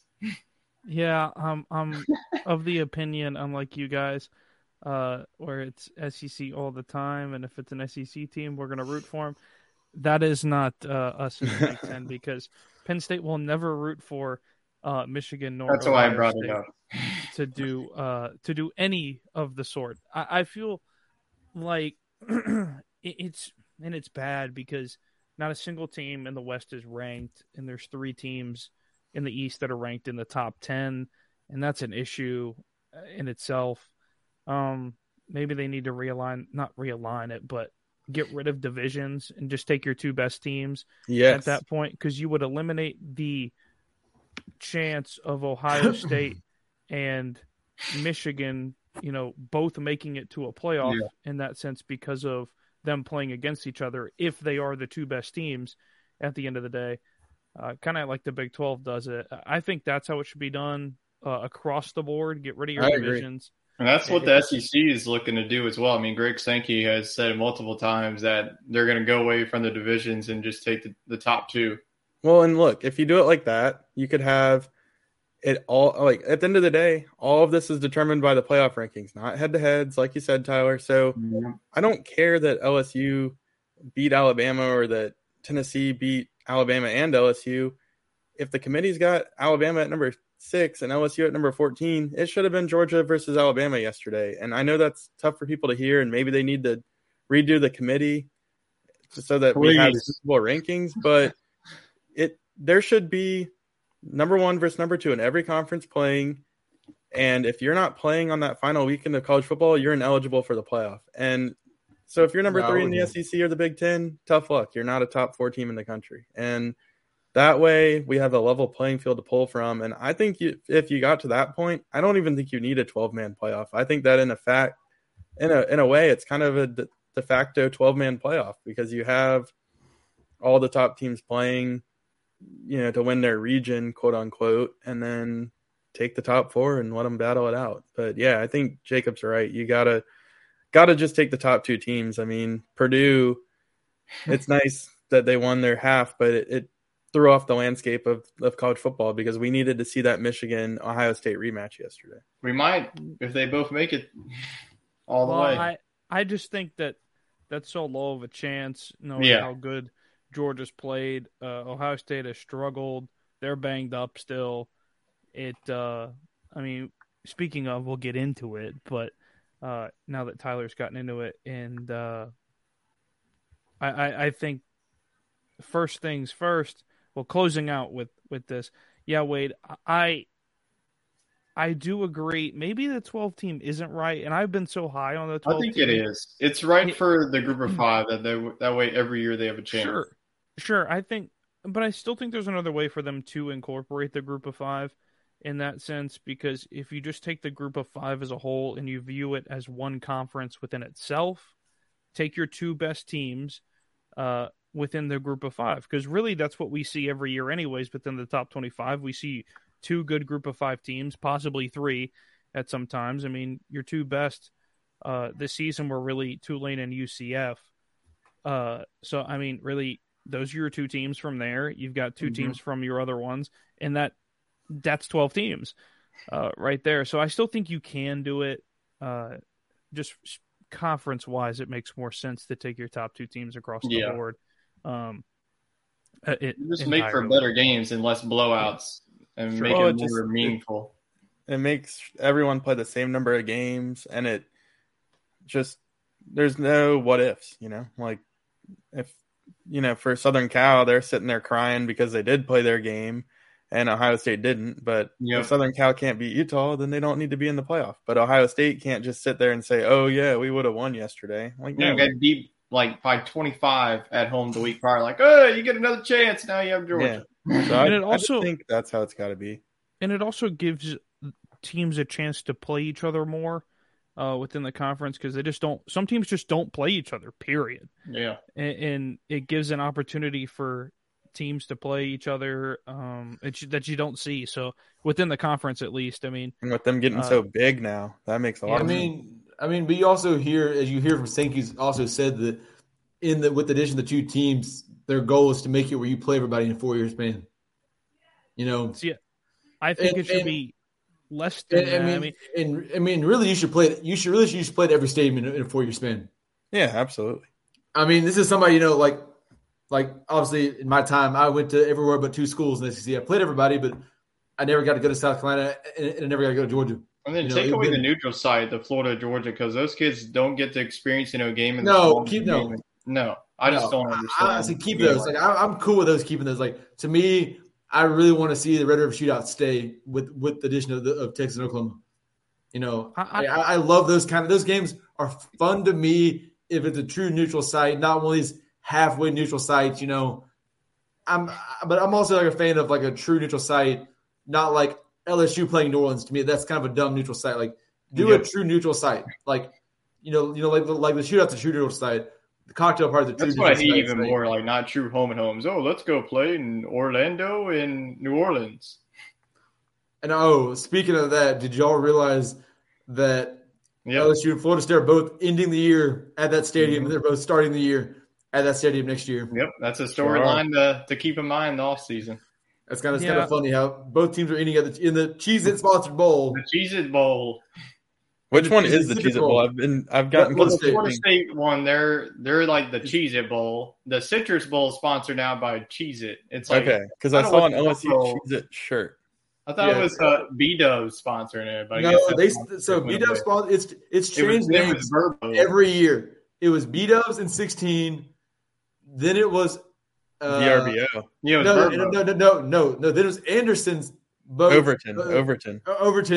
Then it was VRBO. But VRBO they're the new Fiesta Bowl sponsor. Some of these sponsors are just dumb. So VRBO. How about the Sports Scramble Bowl? I think we could win the rights to the Jimmy Kimmel's got his own bowl game. The best one though is the Bad Boy Motors Bowl. Yes, by far. Or the Raycon Independence Bowl now. Yeah, that one's changed hands a good bit. Walk-ons gave it up. It didn't do them good. I think Chet says he thinks we could swing that. Shreveport would be pretty centrally located, relatively. Where we host this bowl game? Nashville. We take over the Shreveport game. No, I don't want that. Blatant Laffy. We could build a stadium on the Mississippi Gulf Coast and put it in Biloxi. There we go. Right. Right. Makes sense. Good luck getting someone to insure it. Right, exactly. Just so it gets wiped we could away just every play 2 at a years high by school a stadium. Cat That's 5 pretty much hurricane. where the Independence Bowl is played anyways. Yeah, exactly. She played Mobile at the Senior Bowl stadium. Why not? Yeah, the new stadium. Yeah, they've got the Linden They already got the Linden Tree Bowl. We have to go to work somewhere where there's a good tour enough. Baton Rouge Bowl, baby. There's a good enough. We got Tiger Stadium ready to go. Hey, can we get some storage units for our people? That way they can have a room and board to stay in. Yeah, just so some guys in Qatar. I think that brings us into what is y'all's bowl game that you're looking forward to the most? Once we get here in the bowl season coming up. There's a lot of good ones. Oh. And I'm at the scroll, so someone else go. I'm gonna go Sugar Bowl. Honestly, I think the way K-State's played, that could be a decent game against Alabama.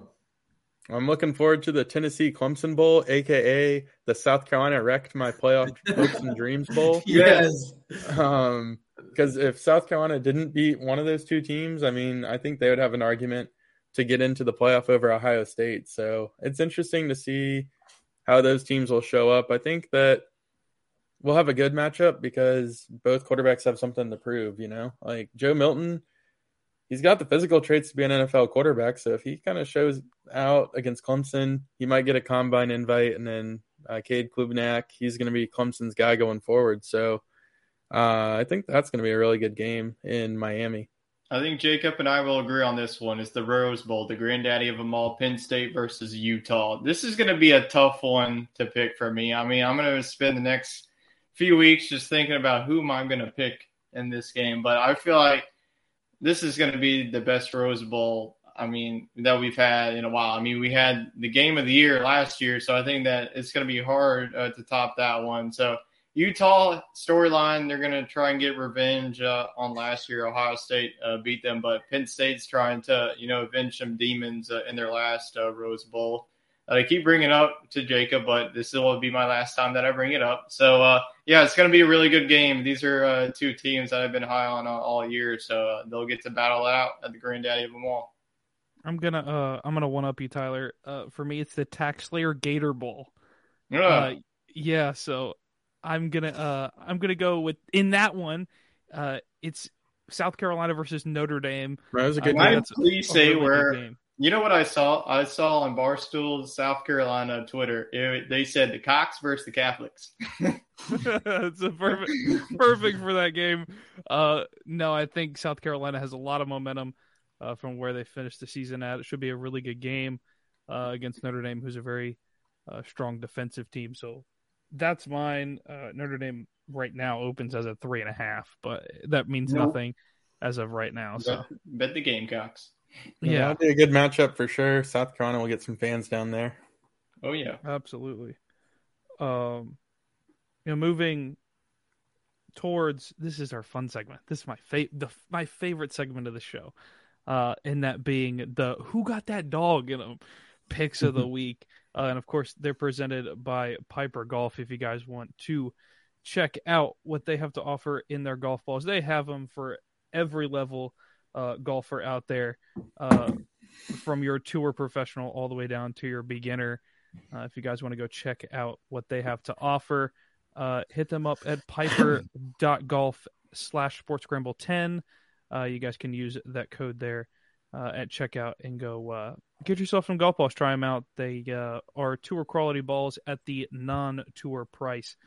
So check those out at piper.golf/sportscramble10.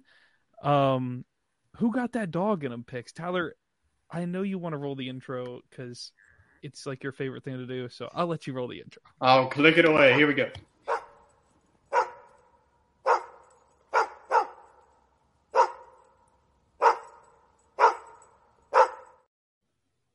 And opening with who got that dog in him. I know Tyler is anticipated for his who got that dog in him because he knows exactly who it is. And I couldn't agree more.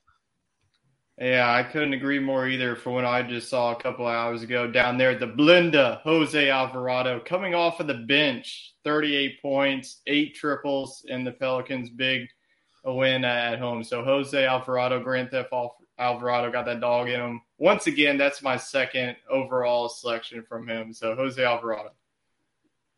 All right. Joe Burrow's got that dog in him. I mean, who says the dog can't – it doesn't always have to be an underdog. It could be a big dog.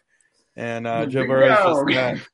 So he stood up Mahomes at home today, not literally because they're never on the field at the same time. I think it is comical how we pit quarterback matchups. Like, they're pretty independent. Neither one can affect each other. But he did outduel him in a sense and really just controlled that game down the stretch. So I enjoyed watching it and got to go with Burrow. I guess I'm going to have to go with Kansas State as a whole. That team, for how good TCU's been in those close games, how many times have they had their back against the wall and been able to pull it off? Kansas State managed to not let them pull it off for once. That's pretty impressive as a whole. So many games TCU should have lost, but didn't. But then for K-State to finally do it in overtime, it takes a lot to be able to, beat the team that put all those moves on everybody. Yeah, and for my who got that dog in him, I'm going to go with Cam Rising and the Utah Utes. Absolute domination against the USC Trojans. Basically showed them up that your transfers don't matter and take yourself to the Big Ten already. And he said that in the post game. Yes. Yeah, so I think that it was a great win for them, a 23-point win over a team that's ranked 4 in the country. Kind of a too much hype, number 4 in the country.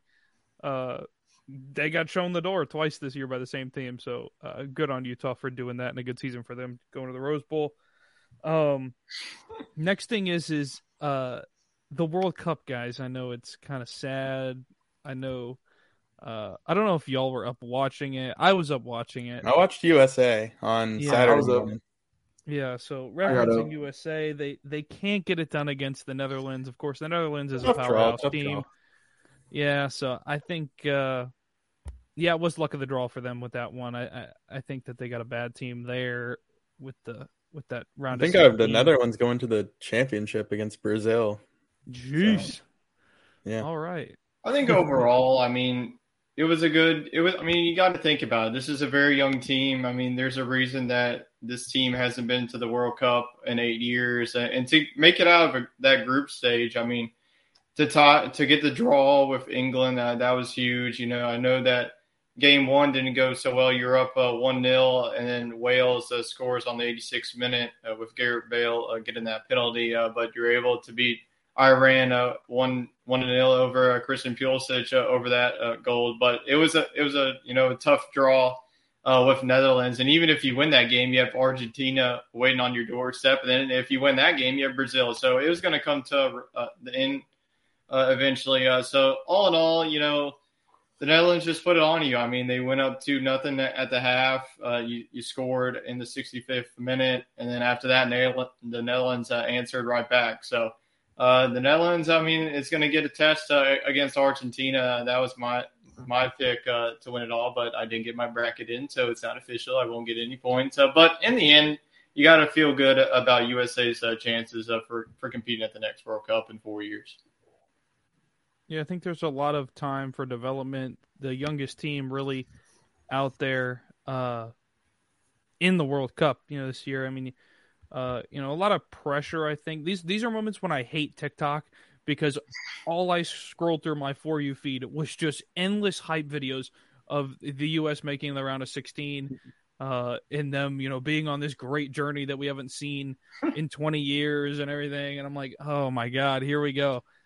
But the problem is that, the U.S. is a decent soccer team, but we also get to the story of there's a reason it's called football in other countries, and there's a reason we call football in our country. Yeah, USA fans got over that one. They flipped it out like, oh, let's just watch actual football, and then you got a good game of K-State and TCU to lead it off. So I just feel like soccer is not the U.S. main sport. That is football in other countries. That is their sport. They do not have baseball and football, as in the pigskin football. but it's arguably the only sport that they have and the biggest thing that they do have, and the talent is so much more over there. Just because of you have a lot of guys that were playing for the U.S. that play their club soccer in Arsenal or somebody else in England. It just there's just not that much here in the United States as far as soccer goes at the professional level. Something I kind of want to add to that is how many. I'm guessing y'all have seen it too of everybody talking about like if we actually put all of our athletes into soccer, that would be really good. Like, if you had, some of y'all seen that trend, and I'm like, you would think because you're good athletes in one sport, they'd be good at other sports, but because you're big and fast doesn't necessarily mean you have that kind of coordination with your feet. Because I mean, like, well, the point would be like if instead of grabbing a football at age 8, I know that, but still, like, I feel like the skill set, even like, I mean, there's always an argument of how many basketball players could be really good at, say, baseball or football or vice versa. That's an age-old argument, of the greatest athletes. I feel like soccer is a different skill set that it wouldn't necessarily translate as well. Again, but well, then we need to quit doing the international NFL games and have them play local talent. Have the Jaguars go play a team of Londoners in football, and then we can just get. I mean, but you mentioned baseball, and baseball's gotten pretty international at this standpoint, though. Oh, baseball definitely has. I think each sport has its own little. And I mean, baseball is huge in South America. Since South America and even Asia now, basketball is big all over Asia now. Like they're going to go. A lot of our American sports are making. Yeah, I mean, a lot of our American sports have expanded different markets. Basketball is also really big in Europe too. As soon as there's an NFL player worthy elsewhere, they will go find them. They will go get them. It's not about stockpiling American talent. I mean, but can we get soccer to the point? And I think it is. I think it's growing, the MLS. But yeah, like Jacob said, they're all playing club elsewhere. We don't have. I think I would be more interested in it if I could follow an MLS team that was close to my city or something, and then I saw him go play for our national team. But it's like even those guys aren't good enough to play on our national team. I mean, it's that whole money thing. It's like, I mean, if you look at all the big athletes, I know hockey. There's a lot of hockey players in Europe that come play in America. For a reason. It's just the opposite for soccer. Or basketball players over in Europe come over to America. Like we're the host, I mean, it's just soccer is big in Europe. It's where the basis is. The best people from North America go play over there. The people who are really good at the American sports come over here and play our sports. It's just wherever it's biggest at because it's where there's money at.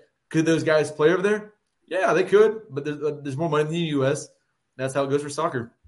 Yeah. I think we can break it down really simply. And that being, people in the United States are better with sports using their hands. People in other countries are better at playing sports only using their feet. So that's why we give kickers a hard time in the one sport that we have. That's right. Exactly. That is right. And that's why toilets flush backwards in the Southern Hemisphere. So it's the same thing. We're just going across. But I think soccer, as to your point, Wade, I think that soccer needs kind of an upgrade here in the States. I think we need more teams, and I think there's an opportunity there. It's just not as big, and you've got storied programs in clubs in other countries, and that's where the money is. I mean, if they can get the money and the funding within the United States, you'll see a grow in it over time, and it's kind of the first shot for a lot of college guys to go out there, because really looking at the rosters and you're looking at the ages and you're going, well, these guys playing for our national team for the United States are fresh out of college or in college, and they're playing in the World Cup versus people like Messi, Ronaldo, and a lot of other guys that have been playing soccer for years at the professional level. So, I mean, I just feel like there needs to be a professional representation for soccer within the United States. It's just not there yet, and hopefully it gets there soon. But moving from that, I don't know who said this. It's probably Chet. I know what you're talking. Within our group chat, this past week, but they made the statement, and it can only be really two people because they're the only two people that really voice that they go to the gym frequently. Oh, that was me who said the statement in the group chat. It was Chet who put it was in you. The notes. It was I don't know you. why he put it in the notes. I don't think we had to say it on the show. I mean, it was just an observation that I had. He said that every dude at the gym wears a Dodgers hat. Am I lying though? Every dude. No, you're not. I see it. Totally agree. I mean, bandwagon, But also, a lot of people in Louisiana wear it because they think it's trendy. That it's like Louisiana. What do they think it stands for? Louisiana? Yeah. Like, no, it doesn't. Misinformed people. What were the ladies wearing, Tyler? That's like people that walk around. That's like people that walk around wearing a Yankees hat, and they can't tell you. Yeah, no. Honestly, it's either Dodgers or Yankees hat that I see. Yeah, the guys wear Dodgers hats, the girls wear Yankees hats. Yep, and that is it. That is actually a true Series. statement. The girls wear the Yankees hat, and the dudes wear the Dodgers hat.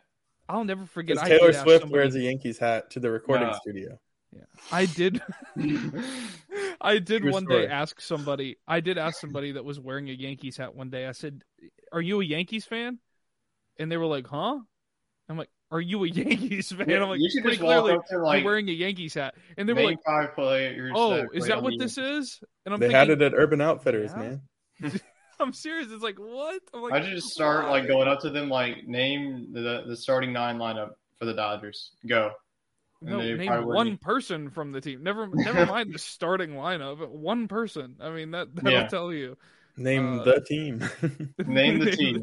Yeah. Louisiana Where do they Dodgers. play? There you go. Where do they play? I mean, I feel that pain because as a fan of a sport that the average person doesn't watch, and you wear something half related to my sport. It's like Chet wearing a White Sox hat and like a Red Sox hat for like all of his years in college because he just picked it up on the side of the road at Southgate. But moving to one of our, we're getting long here, so we're trying to close it out. Geez. Of course, Chet likes to throw in his little TMZ segment for the show, and we'll put his TMZ segment in there. And of course, I missed a sponsor, so it's sponsored by Yeti. If you guys want to go over there and get all of your Yeti merch, they are running free shipping on all orders over $50. You can check out all their coolers, drinkware, luggage that you need for your fun little adventures. I need to get some stuff because I looked today. Spoiler alert, I hope Lauren's not listening to this, but I thought about taking a vacation out west to the great out west there because it seems like it's so popular now for people to go on vacation now out west in the mountains or out in the wilderness. And I thought it'd be a decent idea. So I might be getting some of that soon and testing it out on its durability on some long trips. Just throw it off the side of a cliff and see if it's still exactly. durable. Exactly. So maybe I probably won't do that because I'll spend probably a decent amount of money on it and I don't want to lose it. And my excuse to them would be, I threw it off the side of a cliff because my friend told me to do it. Just its durability. And they'll say, well, where is it? And I'm going to say, well, I never got it back because I didn't decide to climb down the Grand Canyon to retrieve it. Yeah. So if you guys want to go over there and check out all that stuff, you can head over to the link in our show. And get you some. We can head out west to see Prime's first game with the Colorado. Yeah. We'll need the durability in that stadium if they're going to be continuing to play in that stadium. And they have a home and away with TCU, by the way, as well. Ooh, I'll be going to that probably. Fantastic. That's this close for everybody. But getting back on topic, Chet's TMZ segment of the week is. 2 dudes in a gym had a brawl over a bench press. So, the gym stuff continues. I don't understand. I mean, what are the odds? Like I bring up the gym earlier in the week, and then the TMZ segment is just at the gym. Yeah, how did 2 dudes fight over a bench press? Like, aren't you spotting him? Like, I don't understand. Maybe he wasn't. Like he just dropped it on it. Like I don't know. No, I'm spot. He's like, no, I'm lifting first. No, I'm lifting first. It's over there and just like, fighting about it. I don't know. I think that you should just put a set amount of weight on it, and if they can't lift it, then sorry, you're spotting. Yeah, I agree. But yeah, interesting TMZ segment of the week, Chet. Thank you for submitting that. But we go from Odell getting kicked off a plane to two dudes brawling over a bench press. Fantastic. What's the next one going to be? Yeah, and the only other thing here that I find really strange is Floyd Mayweather has been working on buying an NBA team. I think that's pretty interesting.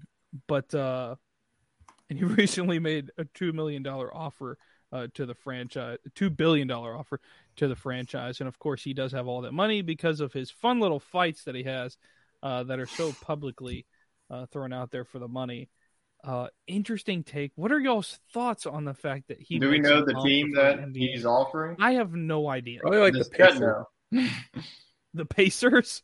The Pacers. I don't know. The Sacramento Kings, the most irrelevant franchise in sports. I couldn't name off the team, but hopefully Chet's in the comments. I know that the team wasn't listed. Well, I don't really know. It's got to be maybe he buys the team and brings back the Seattle team. I'll go with that. I mean, that's already in the works, I think. Is it not? No, it's going to be a Vegas team next. He said the rumors is the Pistons. Yeah, the Pistons are going to become the Pistols, and they're going to play in Las Vegas. Las Vegas Pistols. Oh, so in a statement that Floyd Mayweather said, made all of his money in Vegas. There's no way he doesn't move whatever team to Vegas. Yeah, well, I mean, they already have a WNBA team, so I mean, it would be logical. And he'll build an arena too. Yeah, I mean, they already have one, T-Mobile Arena. That's where the Vegas Golden Knights play. But I read that they would consider building a second arena because there's so much demand for concerts. They got the money. To just do it. But yeah, yes, I think they do. That would definitely be where he would money in the room for it. I mean, just pick a. Also, there's a big shift from playing basketball on top of the hockey arenas.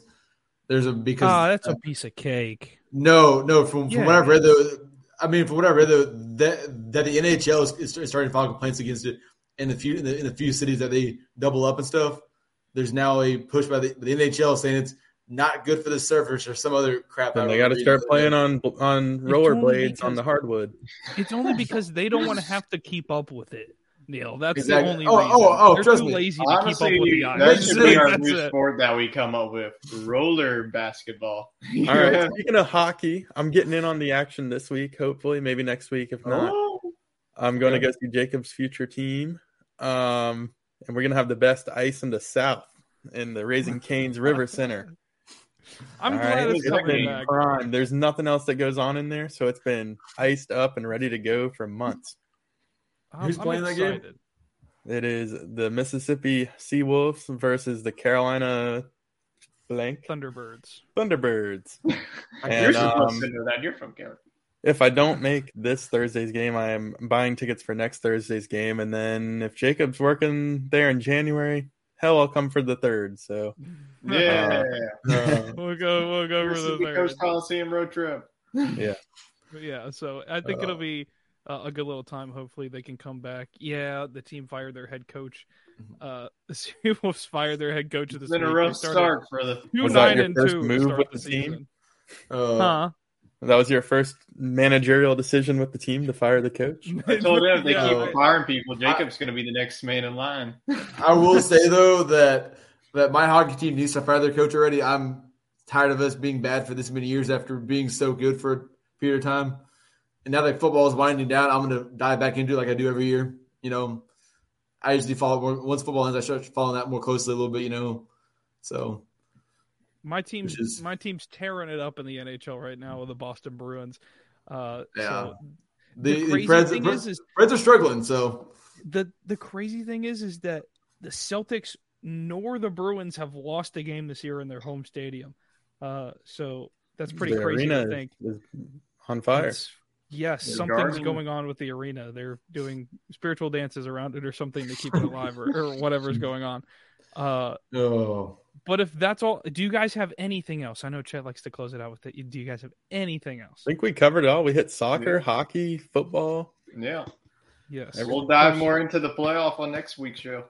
Absolutely. And we'll have a little more of our what could happen and should happen in the playoff, of course, next week. Closing. Thanks, Neil, by the way, for joining us. Yeah, guys. Anytime, guys. Anytime I can't make it, just shoot me a text. I love hopping on. It's always fun. Absolutely. Neil was ready within 10 minutes. This guy knows. Neil was like waiting around his phone. He's waiting for the next message. No, it was one of the things where I text because he's like, yes, I got to I mean, usually I watch, as y'all know, I'm usually in the comments. I usually watch. I was like, Neil's like from Chet by now saying, hey, when's it going to be on? It's going to be on this time. I'm like, cool, I'll hop on. Then he said, oh, I'm not on. So I text Wade. He's like, yeah, you hop on? I'm like, sure. Neil's like our like little AAA. He's the emergency QB, baby. We're calling him up when needed, and then we ship him back, and then it's just a back and forth process. Hey, like I said, guys, I enjoy doing this. So yeah, Wade's our middle reliever that comes out of the bullpen to start sometimes. So it was one of those situations. But if you guys want to go, how about the Grom going to the Rangers? Oh yes, yeah. I'm good with that. Get him away from Atlanta. Yeah, I'm good with it too. Absolutely, it's a weird thing, but they need some help over there. But closing, guys, if you want to catch any more of our content here on the Sports Scramble Show, we do them on Sunday nights, of course. And if you guys want to go check that out on YouTube for the live show, and you can watch it on Apple Podcasts, Spotify for the recorded shows as well. And the recordings are always uploaded shortly after our live. And, of course, if you guys want to catch the college football talk on College Football Coast to Coast tomorrow, Tyler and I will be working on that I think we're still on for 3 o'clock. We're on. For tomorrow. So we're on for 3. So we will see you guys at 3 tomorrow for College Football Coast to Coast, talking about the bowl season and the college football playoff. And then on Tuesday night, SEC talk with Wade and Tyler. We're on for Tuesday night. Yep. We're good. So no shows affected this week.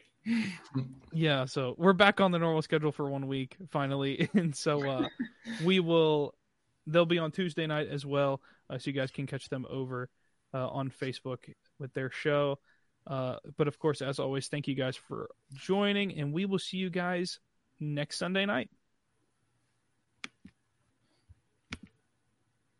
Mary redeemed a $50,000 cash prize playing Chumba Casino this year. I was only playing for fun, so winning this was a dream come true. Chumba Casino is America's #1 social casino experience. It's serious fun. With over 80 casino-style games to choose from, you too could win life-changing amounts of cash. Be like Mary. Log on to ChumbaCasino.com and give them a whirl. That's ChumbaCasino.com. No purchase necessary. Void where prohibited by law. 18+. Terms and conditions apply. See website for details. The voice in the preceding commercial was not the actual voice of a winner.